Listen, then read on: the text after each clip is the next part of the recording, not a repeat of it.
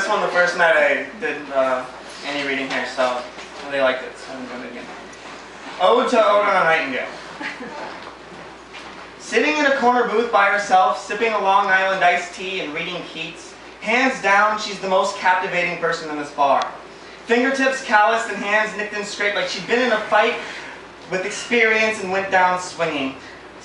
Eased into her seat like slipping naked into a hot bath, she smiled with all her teeth like no one was looking. She left her phone in pieces on the kitchen floor. Tonight was the night she was going to forget all about the custody battle, those bill collectors, those late night fights about who was right and who was left in this room with all this shattered glass to clean up. The long sobbing nights with her pillow and secret shame. The regrets for time poorly spent looking in bars for love in cold blue eyes. The years that separated her from 22 when she was still young and delusionally happy. With her body language, she unknowingly spoke to me. She said, "Tonight, I came here to drink and dance. Don't bother me with pickup lines. Pickup artists, go find another canvas. Mine's been painted over plenty.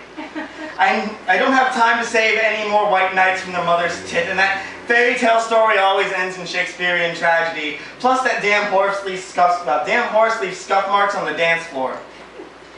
I take one last sip and slip the bartender an extra 20. Tonight, the Nightingale drinks for free, and I leave before she can thank me.